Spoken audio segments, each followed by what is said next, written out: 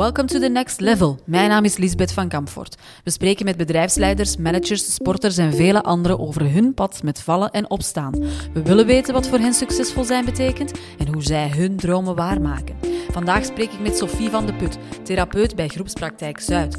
Sophie schoolde zich als fysiotherapeut, fasciatherapeut en is experiential bodyworker. Welcome to the next level.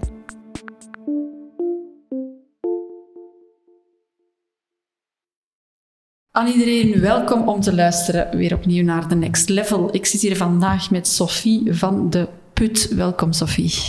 Dank u.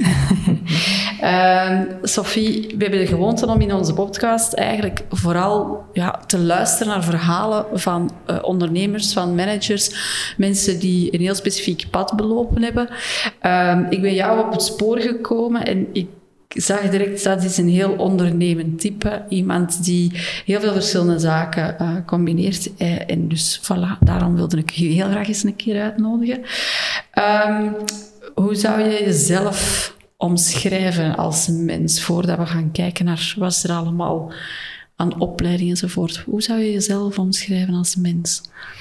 Wel, ik ben vooral een zorgende persoon. Ik zit namelijk in de zorg, hè? Dus dat is, ik hoor je zeggen ondernemer, maar dat komt erbij kijken, het ondernemerschap. Maar het is voornamelijk het beroep in de zorg, dienstverlenende sector. En ik doe dat heel graag, ik doe dat met hart en ziel eigenlijk. Ja. Het heeft me altijd geboeid, geïnteresseerd van jongs af aan. Ja. En nu zit ik hier. Ja. Wat is juist jouw voortraject geweest? Welke opleidingen heb je gevolgd? Wel, ik ben kinesitherapeut van opleiding. Ik heb gekozen voor kinesitherapie omdat beweging mij altijd geboeid heeft. Ik heb mijn leven lang, zal ik zeggen, gedanst. Klassiek ballet, modern ballet. Ik wou daar even mijn beroep van maken, naar het danspedagoog toe, maar uiteindelijk is dat toch een beetje veranderd naar een meer kennisberoep en dat samengaan met beweging eigenlijk. En zo ben ik uitgekomen op kinesitherapie. Oké, geweldig. Dat dansen, dat hebben we met elkaar gemeen. Fijn. Ik heb een redelijk dansverleden, dus kijk, zo zie je maar. Mooi. Kinesitherapie en daar is het niet opgehouden, hè? Nee. Ik ben begonnen met kinesitherapie, maar ik moet zeggen dat ik nooit erg gebeten ben geweest door de klassieke kine, in de zin van de revalidatie van sportblessures, knie, heupletsels enzovoort. Het is eerder de psychosomatische kant van de lichaamsklachten dat mij van in het begin heeft geïnteresseerd. Met name wat er zich schuilt, of wat er schuilt achter de lichaamsklacht. De interne wereld van de patiënt, hoe dat die betrokken is bij het onderhouden van lichaamsklachten, bijvoorbeeld. Ja. Want psychosomatisch, dat is een woord dat veel mensen niet zo gemakkelijk in de mond nemen. Wat moeten we daar allemaal onder verstaan dan? Wat bedoelen ze daar nu juist mee? Ja, psychosomatiek zijn eigenlijk klachten waarvoor men vanuit de wetenschap niet echt een bewijs kan vinden in het lichaam. Dus we kunnen het niet zien met een bloedonderzoek, met scanners, met van alle tests is er niet echt iets te vinden in het lichaam. En er zijn dus wel duidelijke symptomen merkbaar. Oké. Ik denk dan zo in eerste instantie burn-out. Dat is zo heel veel klachten die komen. Ja. We kunnen bepaalde zaken wel zien. Ja. Fysieke letsels, maar een burn-out is een verzamelnaam, hè, maar dat gaat meestal gepaard met vermoeidheid en spanningsklachten. Spanningsklachten zoals migraine, hyperventilatie, hartkloppingen, dat zijn zowat de klassieke symptomen eigenlijk. Ja. Dus daar kunnen we niet altijd zo snel de vinger op leggen. Dus zijn dat soort van zaken waar we dan bij die psychosomatiek moeten aan denken? Zijn er zo nog voorbeelden waar... Angststoornissen eigenlijk. Mensen die daar angstklachten hebben. Paniekaanvallen. Ja. Oh, superboeiend. Superboeiend. Dat komt nu heel veel voor eigenlijk. Hè. Ja. Op alle leeftijden. Ja, klopt, inderdaad. Daar stopt het dan ook nog niet, want er zijn nog zaken die dat jij bent gaan bijstuderen. Dus ik merkte dat ik met kinesiotherapie alleen er niet kwam wanneer dat ik mij interesseerde in psychosomatiek en ook dus het geestelijk gedeelte van de zorg mee daarin wou betrekken. En dan heb ik een specialisatie gevolgd, fasciatherapie. Dat is eigenlijk een lichaamsgerichte specialisatie, maar die wel holistisch is van visie. Dus waarbij men wel de persoon betrekt in de therapie. In die zin dat er de aandacht vooral gaat naar lichaamsgewaarwording, lichaamsbewustzijn. Okay. Het is een van de weinige manuele en lichaamsgerichte therapievormen die dat het lichaamsbewustzijn zo duidelijk mee betrekken in de werkvorm. Dus dan is er veel meer relatie tussen de therapeut en de patiënt dan dat er bij een standaard kine, bij wijze van spreken, kan ontstaan misschien. Ja, dat zou je wel zeker kunnen zeggen. Nu, van zodra dat je met mensen in contact bent, dan ontstaat er sowieso een relatie. Hè? Dus ik ga niet zeggen dat de klassieke kinesitherapeut dat niet heeft. Integendeel. Ja. Er zijn heel veel mensen die hun verhaal vertellen terwijl ze op de bank liggen bij de kinesitherapeut. Dus het is wel belangrijk als lichaamstherapeut om toch ook wel een minimum aan kennis te hebben van de interne leefwereld van de patiënt en hoe daarmee om te gaan eigenlijk. Voilà. En dan de fasciatherapie heeft mij dan nog verder gebracht bij het experientieel lichaamswerk. Dat is op mijn pad gekomen nog maar enkele jaren geleden. En in het experientieel lichaamswerk, dus experientieel betekent ervaringsgericht, dat is een tak uit de psychotherapie. En daarbij gaan we psychotherapie en lichaamstherapie proberen te verenigen. Dus we kijken daarbij niet meer uitsluitend naar het lichaam van de patiënt, maar ook de psyche krijgt nog meer ruimte eigenlijk. Oké. En dat gebeurt dan tijdens eenzelfde sessie of is dat eigenlijk multidisciplinair? Nee, oké. Eén iemand die dat... ik heb mij daarin gespecialiseerd. Bij mij komen die 3 behandelvormen eigenlijk samen. Maar het kan ook multidisciplinair zijn. Dat wil zeggen dat lichaamstherapeuten gaan samenwerken met psychotherapeuten. En zo hebben wij een groepspraktijk in Antwerpen, Groepspraktijk Zuid. En dat is daar eigenlijk een beetje onze missie, om die 2... werkdomeinen samen te brengen. Dus dat mensen daar terecht kunnen, zowel voor lichaamstherapie als voor psychotherapie. Ja, oké. Ja, het is wel heel boeiend, hè? Zoals dat je inderdaad... En het klinkt zo logisch ook als traject, hè? Van het dansen naar de kine. Ja, voor mij is het een heel logisch traject geweest. Ja. Voor mij klinkt het ook heel logisch. Ja. Het is daarom niet per se een makkelijk pad. Ik begrijp wel van vanuit dat dansen naar die kine, was er ook voordien al iets waar je zegt van, dat is ook wel voor mij een reden geweest om die richting uit te gaan. Dat is een heel bewuste keuze geweest om die specialisatie te gaan doen. Zat daar al heel snel een duidelijke waarom achter? Wel, ik herinner mij vanuit de kleuterklas dat wij zo ieder een beroepje aan de muur hadden hangen van wat we later zouden willen worden. En bij mij was dat toen verpleegster. Dus ik denk dat het willen zorgen altijd wel een beetje onbewust aanwezig geweest is. Maar omdat de beweging erbij gekomen is in mijn leven, denk ik dat dat zo wat ontstaan is. En de bewuste keuze voor psychosomatiek, ik zou niet kunnen zeggen dat dat een heel bewuste keuze geweest is. Het heeft gewoon altijd meer mijn aandacht getrokken. Waarom hebben mensen stressgerelateerde klachten? Ik heb mij altijd die vraag gesteld van waarom hebben mensen spanningsklachten en is daar geen oorzaak voor te vinden? Ja, en het is ook een superbelangrijk beroep. En ik denk nog dat het aan belangrijkheid nog enorm zal winnen. Want zoals je daar straks ook zei, angst is iets wat enorm toeneemt of veel meer bespreekbaar wordt. Mensen komen er toch sneller mee naar buiten of mee naar een therapeut. Ook al de weg naar de therapeut is nog niet altijd zo gemakkelijk te vinden. Hè? Nee. En als je dan gaat kijken... Ik kan mij voorstellen, en ik denk ook mensen dat luisteren, evengoed met angst naar iemand toestappen om je te laten helpen, dat wil zeggen dat je al heel veel zelfwerk hebt gedaan. Dat je beseft van, ik heb iets wat mij zo drijft en ik heb zoveel fysieke klachten. Ja. En soms komt er vanuit de fysieke klachten naar de bewustwording van, dat komt voort vanuit angst. Soms is het andersom. Ja, sommige mensen weten het ook niet, dat het angst is dat hen drijft. Ja.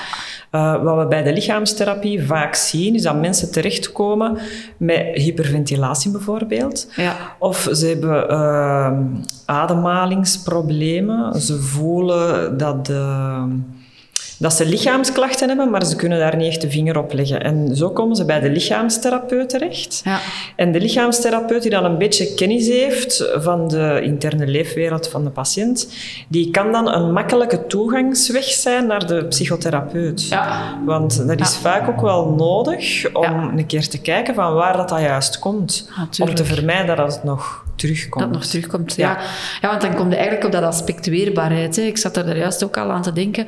Eén ding is om jezelf te laten behandelen, om te zorgen dat dat lichaam zich terug kan ontspannen, dat die hyperventilatie bijvoorbeeld onder controle geraakt en dat mensen zich inderdaad, dat ze zelf terug hun weg naar die ontspanning kunnen vinden. Maar dat dan ook zo houden, van het moment dat mensen terug beginnen werken of terug meer gaan beginnen werken of meer gaan combineren, komt het al snel weer terug opzetten. En dan denk ik aan mindfulness. Moet ik dan naar dat soort zaken beginnen kijken? Of gaan mensen die in dit soort van therapieën zitten ook heel erg technieken aangeleerd krijgen voor hen specifiek om met hun klachten of met hun angsten of wat dan ook om te kunnen gaan, om dat te vermijden? Nu, met de lichaamstherapie kunnen we al veel bereiken, omdat we daar leren om mensen met hun klachten om te gaan. Hè. Dus een soort van begrijpen van de klachten. We reiken ze wat hulpmiddelen aan, waarmee dat ze de ademhaling terug onder controle kunnen krijgen, waarmee dat de angst kan afnemen. Want angst en stress is vaak een gevoel van controleverlies. Dus met de lichaamstherapie een soort van tools geven waarbij de patiënt controle krijgt daarover, dat is de eerste stap. Yes. De tweede stap is eigenlijk dat de patiënt leert begrijpen van waar die angst komt of wat de achterliggende trigger is. Ja. En daar komt het psychotherapeutisch aspect om de hoek. Hè. Hoe komt dat die situatie met angst inbozemt? En dan is het wel heel interessant om te gaan kijken wat de achterliggende triggers zijn. Vaak wordt ook gekeken naar persoonlijkheidsstructuur of de geschiedenis dat de patiënt al meegemaakt heeft. Sorry. Nee, zeg maar. Er zijn eigenlijk heel veel redenen waarom mensen in zo'n soort van angstpatroon terecht kunnen komen. Hè. Het kan inderdaad gaan dat je echt een traumatische gebeurtenis hebt gehad. Bij wijze van spreken een verkeersongeval wat je niet goed hebt kunnen verwerken. Of iets veel ergers, misschien nog wel. Of zelfs helemaal niet zoiets ernstig, maar dat toch niet goed verwerkt is geweest, waardoor dat iedere keer terug blijft komen. Maar evengoed iets wat we mee hebben genomen, een voorbeeld vanuit onze opvoeding of... Juist. Ja, dat is heel belangrijk. Ja, de manier waarop dat we met stress omgaan, wordt eigenlijk al bepaald in onze eerste levensjaren.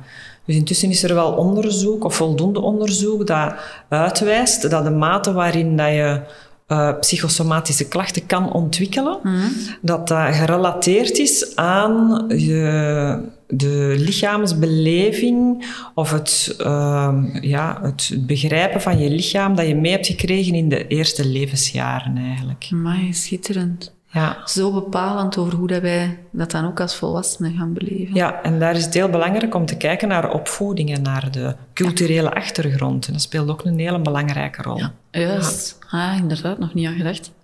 Ja, en ik ben zo al een beetje aan het doordenken naar mensen die starten als ondernemer. Of mensen die een promotie krijgen in een job. Hè. Die worden voor de eerste keer manager of worden voor de eerste keer directeur.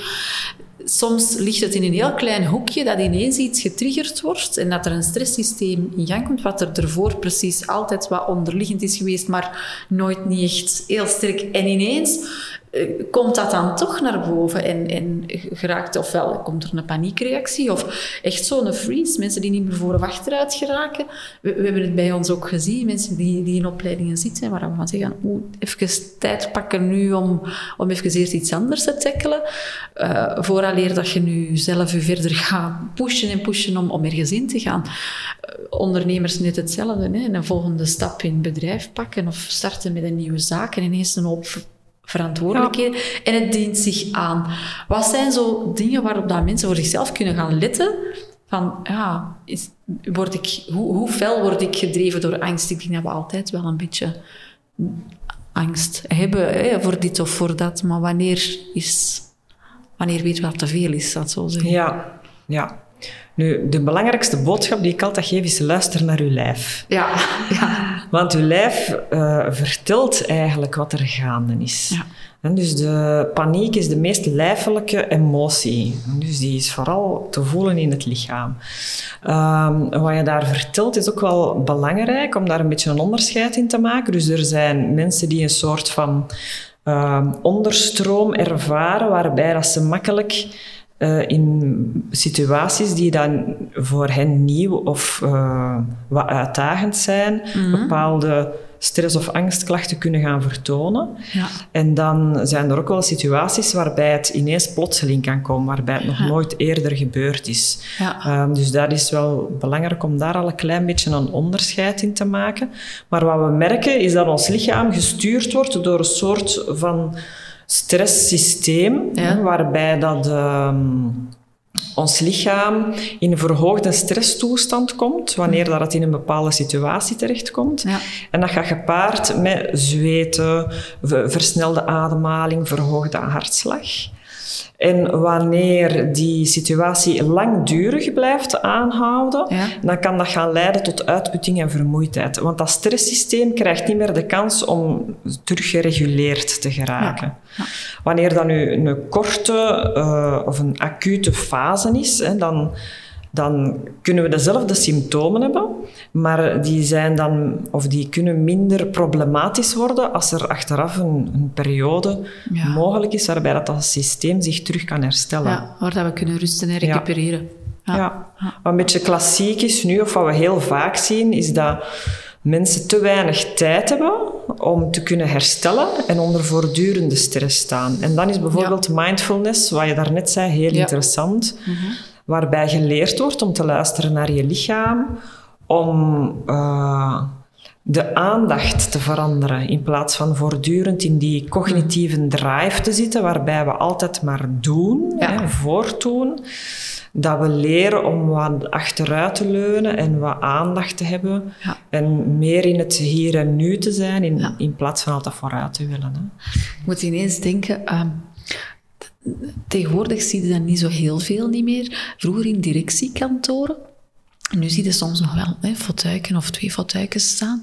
Maar vroeger zagen je in directiekantoren ook vaak een chaise longue of echt een lange zetel staan, waar je van wist, hier wordt soms echt op gelegen en gerust om eens even te recupereren tijdens een lange werkdag of een drukke... Vandaag is het soms bijna... Het lijkt wel soms een schande bijna. En we merken het ook. Hè. We moeten vaak mensen toch wel wat helpen om eens een keer rust te pakken. En zelfs in het midden van de werkdag je gewoon eens... Even helemaal niks. Laat het eens even. Ja, ik hoor het u zeggen. Hè. Het is bijna een schande. Bijna een schande, maar ook als het gedaan wordt. Hè. Dus er is nu een beetje een culturele beleving van we moeten altijd voortdoen, we moeten presteren. Hè. De neoliberale maatschappij zoals ze nu is vooral geënt op prestatiedrang. Ja. En het wordt argwanend bekeken als je daar even een pauze in last of even gaat liggen overdag. Ja. Ik denk dat dat misschien dan ook wat als flauw wordt afgedaan of zo. Daar mag zeker nog wat verandering in komen. Ik denk dat dat heel belangrijk is.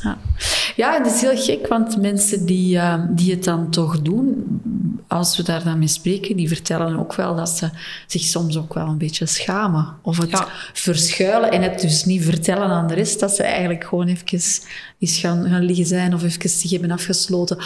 U kunnen afsluiten voor die prikkels is eigenlijk superbelangrijk. We doen Veel van ons doen lange werkdagen. En wie er dan nog een gezin bij combineert, die heeft dan misschien file, werkdag, file, gezin, nog naar hobbyclubs rijden en wat is het allemaal. En hopen dat we zelf ook nog sporten. En dan is soms ook zo wel de vraag, wat kun je doen in je auto om dan te ontspannen? En er zijn heel veel tools die worden aangereikt, maar je blijft wel met dat gegeven van, je bent wel aan het rijden met je auto. En rijden met onze auto, voor de meeste mensen wordt dat een onbewust. Iets wat we bewust niet meer doen. Maar dan luisteren naar een CD die ons begeleidt om mindful te zijn. Hoe werkt dat? Is dat iets wat we effectief kunnen combineren en wat een effect kan hebben? Of moeten we gewoon volop even in die aandacht gaan?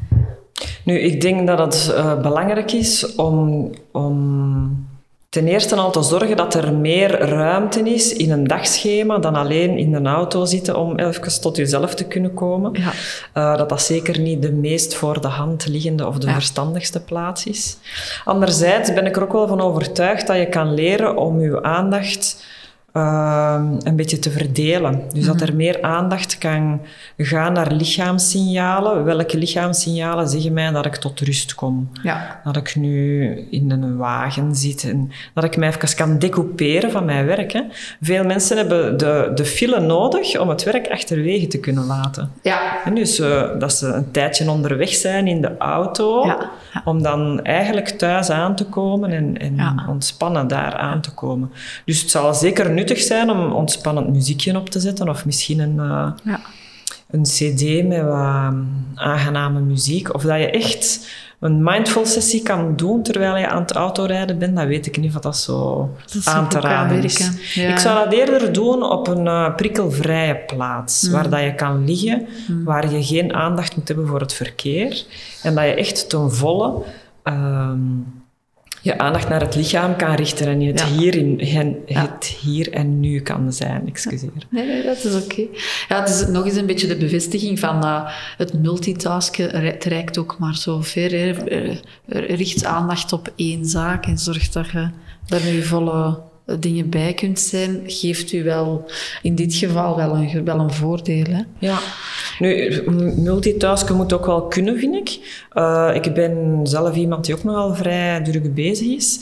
Maar het bewaken van grenzen, of het bewaren van grenzen is daar heel belangrijk. En daarbij is planning ook heel belangrijk. Proberen om evenwicht te houden tussen werk en al uw bezigheden en zorgen dat er toch ook ontspanning is. Ja, klopt. Dan raakt je eigenlijk heel erg de opleiding aan die dat wij geven. Effectiviteit voor professionals. En daar gaat het ook heel vaak over, waar zeg ik ja op en waar zeg ik nee op. Die keuze maken en voor jezelf die prioriteiten stellen. En dan zien we mensen van alle lagen van medewerkers in een buik van het bedrijf tot managers, tot topmanagers die de keuze maken om met de fiets naar het werk te komen, 1-2 dagen in de week, afhankelijk van wat er mogelijk is. En die echt effectief hun sport op die manier een stuk doen. Maar die even goed zeggen, nee, ik vind dat keibelangrijk om mijn mensen eens te zien, dus ik ga dat doen en dus ga ik iets anders niet kunnen doen. En dat durven keuzes maken, durven ook een pauze in te lassen, durven en willen met uw team aan tafel gaan zitten en alleen maar uw boterhammen opeten in plaats van achter u. Dat soort van... Dat lijken heel kleine, eenvoudige keuzes, maar het effect is ook zo groot, want je gaat inderdaad ook effectief die ontspanning krijgen, waar we er juist over spreken. Super belangrijk. Maar het zijn vele kleine dingetjes, hè, die het effect... Maar het is niet één wondermiddel, hè? Nee. Ja, wat vooral belangrijk is het gevoel van controle, zal ik zeggen, of het kunnen managen, wat er allemaal gaande is. En daarbij is dat bewaken van die grenzen heel belangrijk. En het belangrijkste daar is je eigen grens kunnen voelen, maar ook fysiek. Hè? Dus dat is vooral een fysieke waarneming ook. Kunnen voelen wanneer dat je lichaam zegt, deze is te veel. Ja. En daarvoor hebben we lichaamsaandacht nodig. Ja. En die hebben wij van nature heel weinig. Ja. Meestal zijn wij gericht op de buitenwereld, alles wat van ons verwacht wordt. Of als we onze aandacht al richten naar binnen, naar zelfreflectie, gaat dat meestal naar onze gedachten, onze gedachtenstroom. Maar om ons lichaam te observeren, moeten we echt wel een heel bewuste aandachtsplaatsing doen. En die gebeurt eigenlijk vrij weinig. Ja. En ik ben er wel een voorstander van, omdat ik geef dat heel veel mee aan patiënten onder de vorm van kleine oefeningen. Ik heb al patiënten gehad die op het toilet soms wat oefeningen doen tussendoor, om toch regelmatig die lichaamsaandacht wat wakker te houden. Ja. Zo. Ja, klopt. Dat is op zich ook wel heel boeiend. We hebben het juist al even gehad over mensen, of ze nu in welke rol ze ook in het bedrijfsleven zitten en welke rollen ze in hun persoonlijk leven ook allemaal opnemen. Er is ook zoiets als corporate responsibility. We kunnen er vandaag niet meer rond dat bedrijven ook een verantwoordelijkheid te nemen hebben om te zien dat de druk die gelegd wordt, dat die ook in overeenstemming is met de draagkracht van de individuen die in uw team zitten. Dus dat is een belangrijk gesprek dat moet blijven gaan, want dat stopt niet. Spreken over draaglast en draagkracht.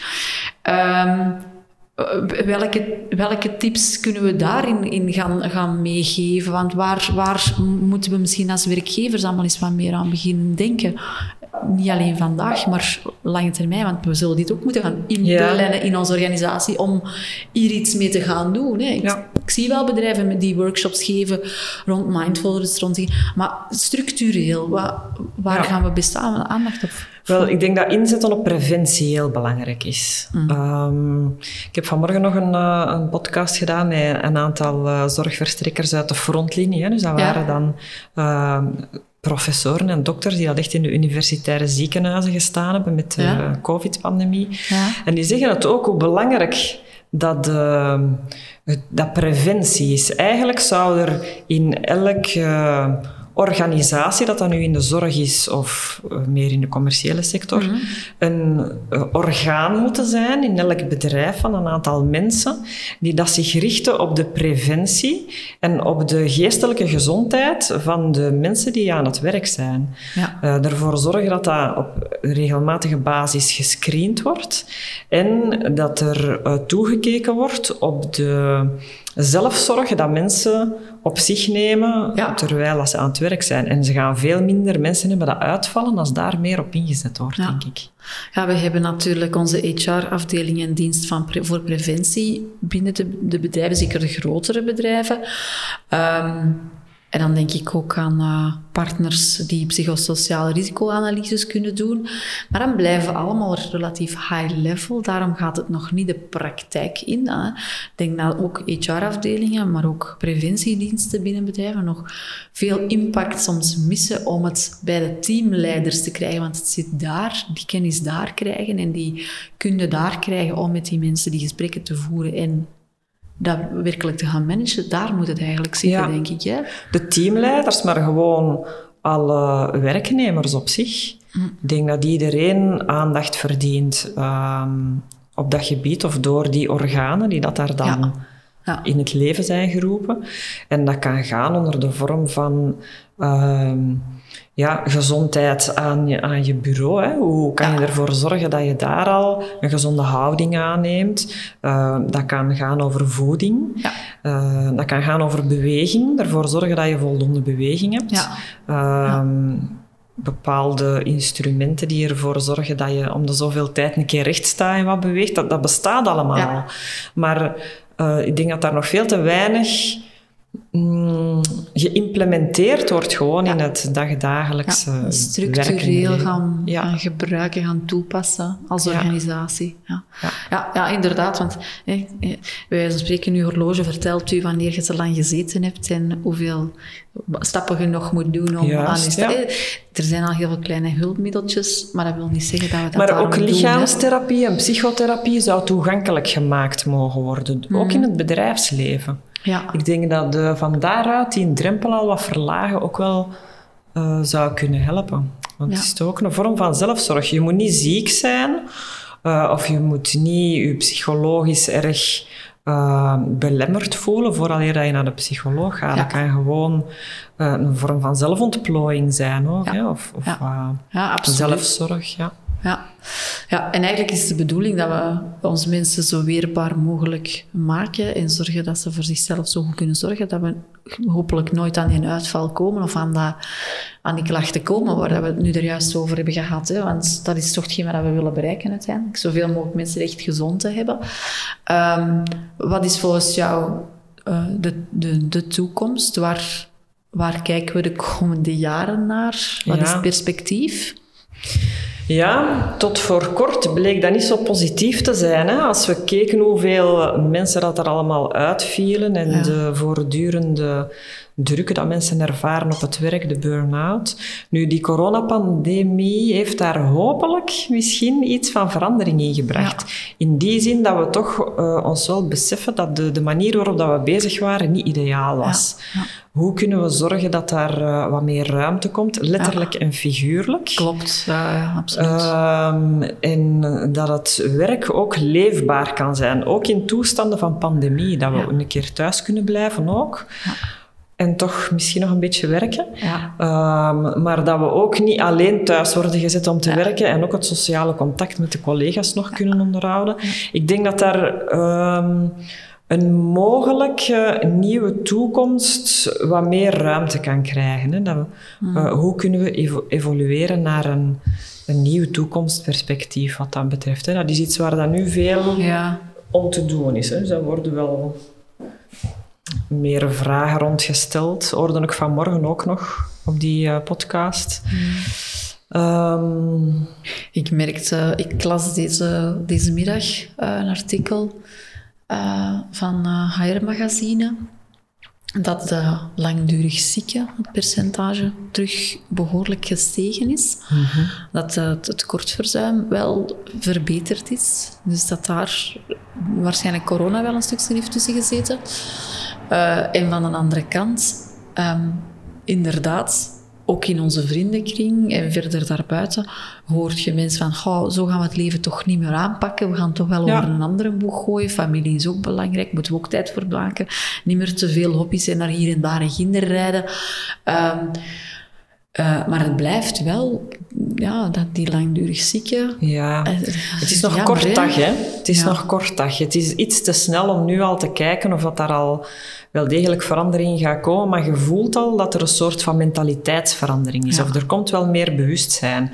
Als je alleen al kijkt naar de ontwikkeling van de maatregelen, waar dat daar in het begin heel erg gericht was op het virus en het wetenschappelijk denken, wat dan natuurlijk heel belangrijk en nodig was. Ja. En dan merken we hoe dat de menselijkheid daar moet aan inboeten. Ja. En dat we dan toch wel vrij snel het roer wat omgooien en toch wel de meer humane kant op gaan en proberen om de mens toch terug wat centraal te stellen, omdat we daar merken dat daar ook nood aan is. Dus ik heb het gevoel dat er mogelijkheden zijn en dat dat ook in de algemene toekomst waarschijnlijk meer aandacht gaat krijgen. Ja. Dus dat de mens meer centraal komt staan met zijn gezondheid. Ja, en hopelijk, en ook dat mensen ook voor zichzelf effectief durven te kiezen, hè, om die eigen gezondheid ook op peil te houden. Ik ben zelf altijd een heel bezig bij geweest. Nog. Als je heel jong bent, dan kun je bij wijze van spreken de wereld verzetten en dan doe je dat ook. En ondertussen komen er wat extra jaartjes bij en dan voel je wel van, ik moet toch wel wat voorzichtiger zijn. Ik moet toch wel net iets meer kijken naar mijn gezondheid of toch eens wat meer rust pakken. Iets bedenken, misschien ga ik na die week toch maar eens een extra dag verlof plannen, want ik ga dat wel kunnen gebruiken om effectief eens lang uit op de zetel te liggen. En liefst als de kinderen op school zijn, zo eens even niks te doen. Moet ook wel kunnen. Hoe is dat voor jezelf? Je bent zelf ook iemand die meerdere zaken combineert. Hè? Je werkt op verschillende praktijken. Hoe is dat voor jezelf? Wat doet jij om ergens uw balans te bewaken? Heb jij zo speciale zaken? Ja, je zegt het al. Het belangrijkste is balans bewaken. De work-life balance is heel belangrijk. Ervoor zorgen dat je niet alleen werkt, maar dat je ook vrije tijd en ontspanning en aandacht hebt voor het gezin. Ja. Ik heb zelf 2 puberdochters. Die hebben mij natuurlijk al iets minder nodig dan dat je met kleine kinderen thuis zit. Dat maakt het allemaal zeker niet gemakkelijker.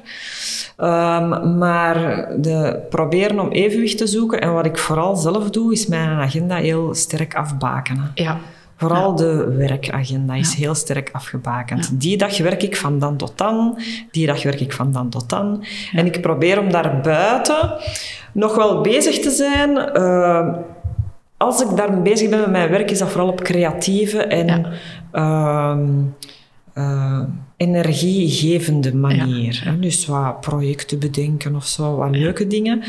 Maar het werk aan zich, dus de patiënten, dat is duidelijk afgebakend en ik probeer om daar niet buiten te komen. Ja.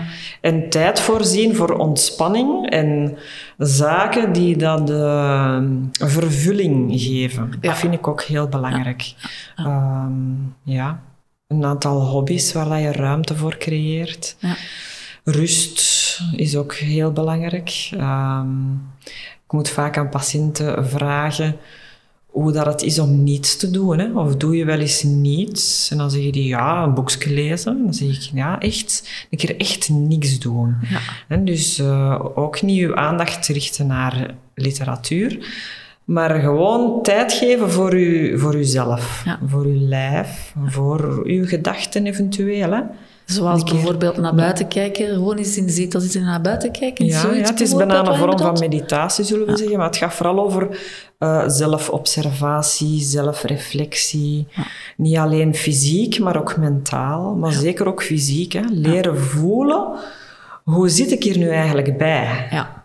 En dat is iets dat heel weinig ruimte krijgt. Hè. Ja, klopt. Iets wat dat eigenlijk elke dag op uw, als we het dan even zo willen noemen, op uw agenda mag staan. Hè. Iets wat dat misschien als danser soms een voordeel is, omdat je heel bewust wordt gemaakt van je lichaam. En ik heb veel mensen die sport op een eerder degelijk, een wat professioneler niveau hebben gedaan, of mensen die sport hebben gedaan zeer intensief ooit, dat die zich heel bewust zijn geworden van hun lichaam tijdens dat trainen en het tegenaan lopen van grenzen. Van een andere kant, als we dat nog niet kennen, dan is dat ook wel een pad om te gaan exploreren om aan lichaamsbewustzijn te winnen. Hè? Ja. En daar bestaan gelukkig tegenwoordig ook al wel wat meer tools en cursussen voor. En in elke gemeente zie je zo wel de voorstellen komen. Yoga is bijvoorbeeld ook een manier om toch al eens een keer een beetje in ontdekking te gaan. Maar het kan ook soms 2 minuten zijn, hè. Zoals dat we het straks zeggen, op het toilet bij wijze van spreken, maar ook gewoon eens even op je stoel zitten, midden van je werkdag. Ja. Vanuit de fasciatherapie hebben we daar eigenlijk wel heel interessante oefeningen voor. Waarbij dat gewoon de aandacht gecombineerd wordt met bepaalde trage bewegingen, die dat u naar uw lichaam brengen en waarbij dat je eigenlijk u bewust wordt van bepaalde spanningszones en die wel even wat in beweging kunt zetten. Dus dat zijn eenvoudige bewegingsassen of basisassen noemen we dat ook. Anderzijds gebruik ik mijn dansverleden ook, waarbij dat ik aan mensen aanleer om een keer gewoon... dat kan in zit op een stoel of dat kan in stand. Een keer de ruimte te verkennen rond u en daarbij alle ledematen aan te spreken en die eens in alle richtingen te plooien en te kronkelen. En je kunt gewoon recht staan uit je bed 's morgens, 2 minuten de tijd nemen om al je gewrichten eens los te draaien aan alle kanten. Ja. En je stapt sowieso als een andere mens de wereld tegemoet. Als je dat even gedaan hebt. Ja. Dat kan zelfs in lig. Ik geef soms oefeningen gewoon op de grond. Liggen op de grond kan enorm deugddoend zijn. Ja. Wat grondingsoefeningen noemen we dan de meer. De terminologie dan. Ja. Schitterend. Iets wat we ook nog niet zoveel zien in kantoorgebouwen. Hè? Maar, kruip eens over de grond. Kruip eens over de grond. Leg u eens even... Ja. Ik kom ook soms bij klanten. Ik zit soms een hele dag bij klanten. En af en toe, ook al zit ik midden aan een landschapskantoor, kan ik gewoon eens stilzitten en mijn ogen toedoen. En dat mag gerust 1 minuutje en 2 minuutjes duren. En dan zie je achteraf wel heel rare blikken, zo even van, nou, wat heeft hij nu gedaan? En dan is dat wel leuk om er ook over te vertellen. En wat mij betreft, ik moedig mensen ook altijd aan te zeggen, steek dat niet weg wat je doet, maar maak mensen wat nieuwsgierig, zodanig dat je erover kunt vertellen. En die schaamte, gaat daar maar voorbij, dat is oké, dat duurt maar even, want op het moment dat je erover vertelt, gaan mensen eigenlijk er bijna altijd super positief op reageren. Want, ongetwijfeld, ja. Iedereen voelt zich daardoor aangesproken, hè, in deze tijd. Ja. Ja. Misschien kan je eens proberen om eens op de grond te gaan liggen, hè? Een beetje te rekken en zo. Ja, je weet hoe de reacties zijn. Dus, zolang je niet met over je moet wandelen om naar een printer te geraken, is dat wel... dat is ook beweging, hè? Ja, dat is waar, dat is ook beweging. Ja, dat is effectief. Misschien eens eventjes terug ook naar jou toe gaan. Wat zijn voor u zo de projecten of de ambities voor de komende jaren waar je vooral nog mee bezig gaat zijn? Wel, wat ik heel belangrijk vind, ik heb het daarnet al een beetje gezegd, is zelfontplooiing. Een van mijn mentoren heeft dat een keer benoemd in de les. Zelfontplooiing is een levensdoel. En ik ga dat nooit vergeten, dat zinnetje, want ik dacht toen van hier zit ik op mijn plaats. En dat houdt in, zowel fysiek als mentaal. Hè. Ik interesseer mij enorm in psychologie, in filosofie, bijstuderen, lezen. Dat is iets dat een beetje onverzadigbaar is. Dus ik denk dat ik daar wel in ga blijven evolueren. Misschien nog iets van bijscholing volg, als het in mijn schema past. En dan... fysiek in beweging blijven. Ik vind het heel leuk om altijd nieuwe dingen te ontwikkelen dat ik in de praktijk kan gebruiken qua beweging. Dus dat puur voor mezelf. En dan de missie die dat wij een beetje uitdragen vanuit de groepspraktijk in Antwerpen, groepspraktijk Zuid is dat. Dat is proberen om toch wel het transdisciplinair denken, niet multidisciplinair, maar transdisciplinair. Dat betekent dat lichaamstherapie en psychotherapie een beetje gaan inhaken op elkaar. Die twee een beetje verweven. Waarbij dat, het ene domein wat kennis opdoet van het andere domein en omgekeerd. Dat blijkt wel heel nuttig te zijn nu, in deze tijden waar mensen veel psychosomatische klachten hebben, dat de therapeuten meer onderlegd worden op die manier. En we proberen dat wat uit te dragen, die missie, en dat wat voor te doen, hoe dat wij daarmee aan de slag gaan. Collega's uit te nodigen om daarmee in te stappen. Dus daar wil ik mij zeker nog wel verder op richten, Ja, schitterend.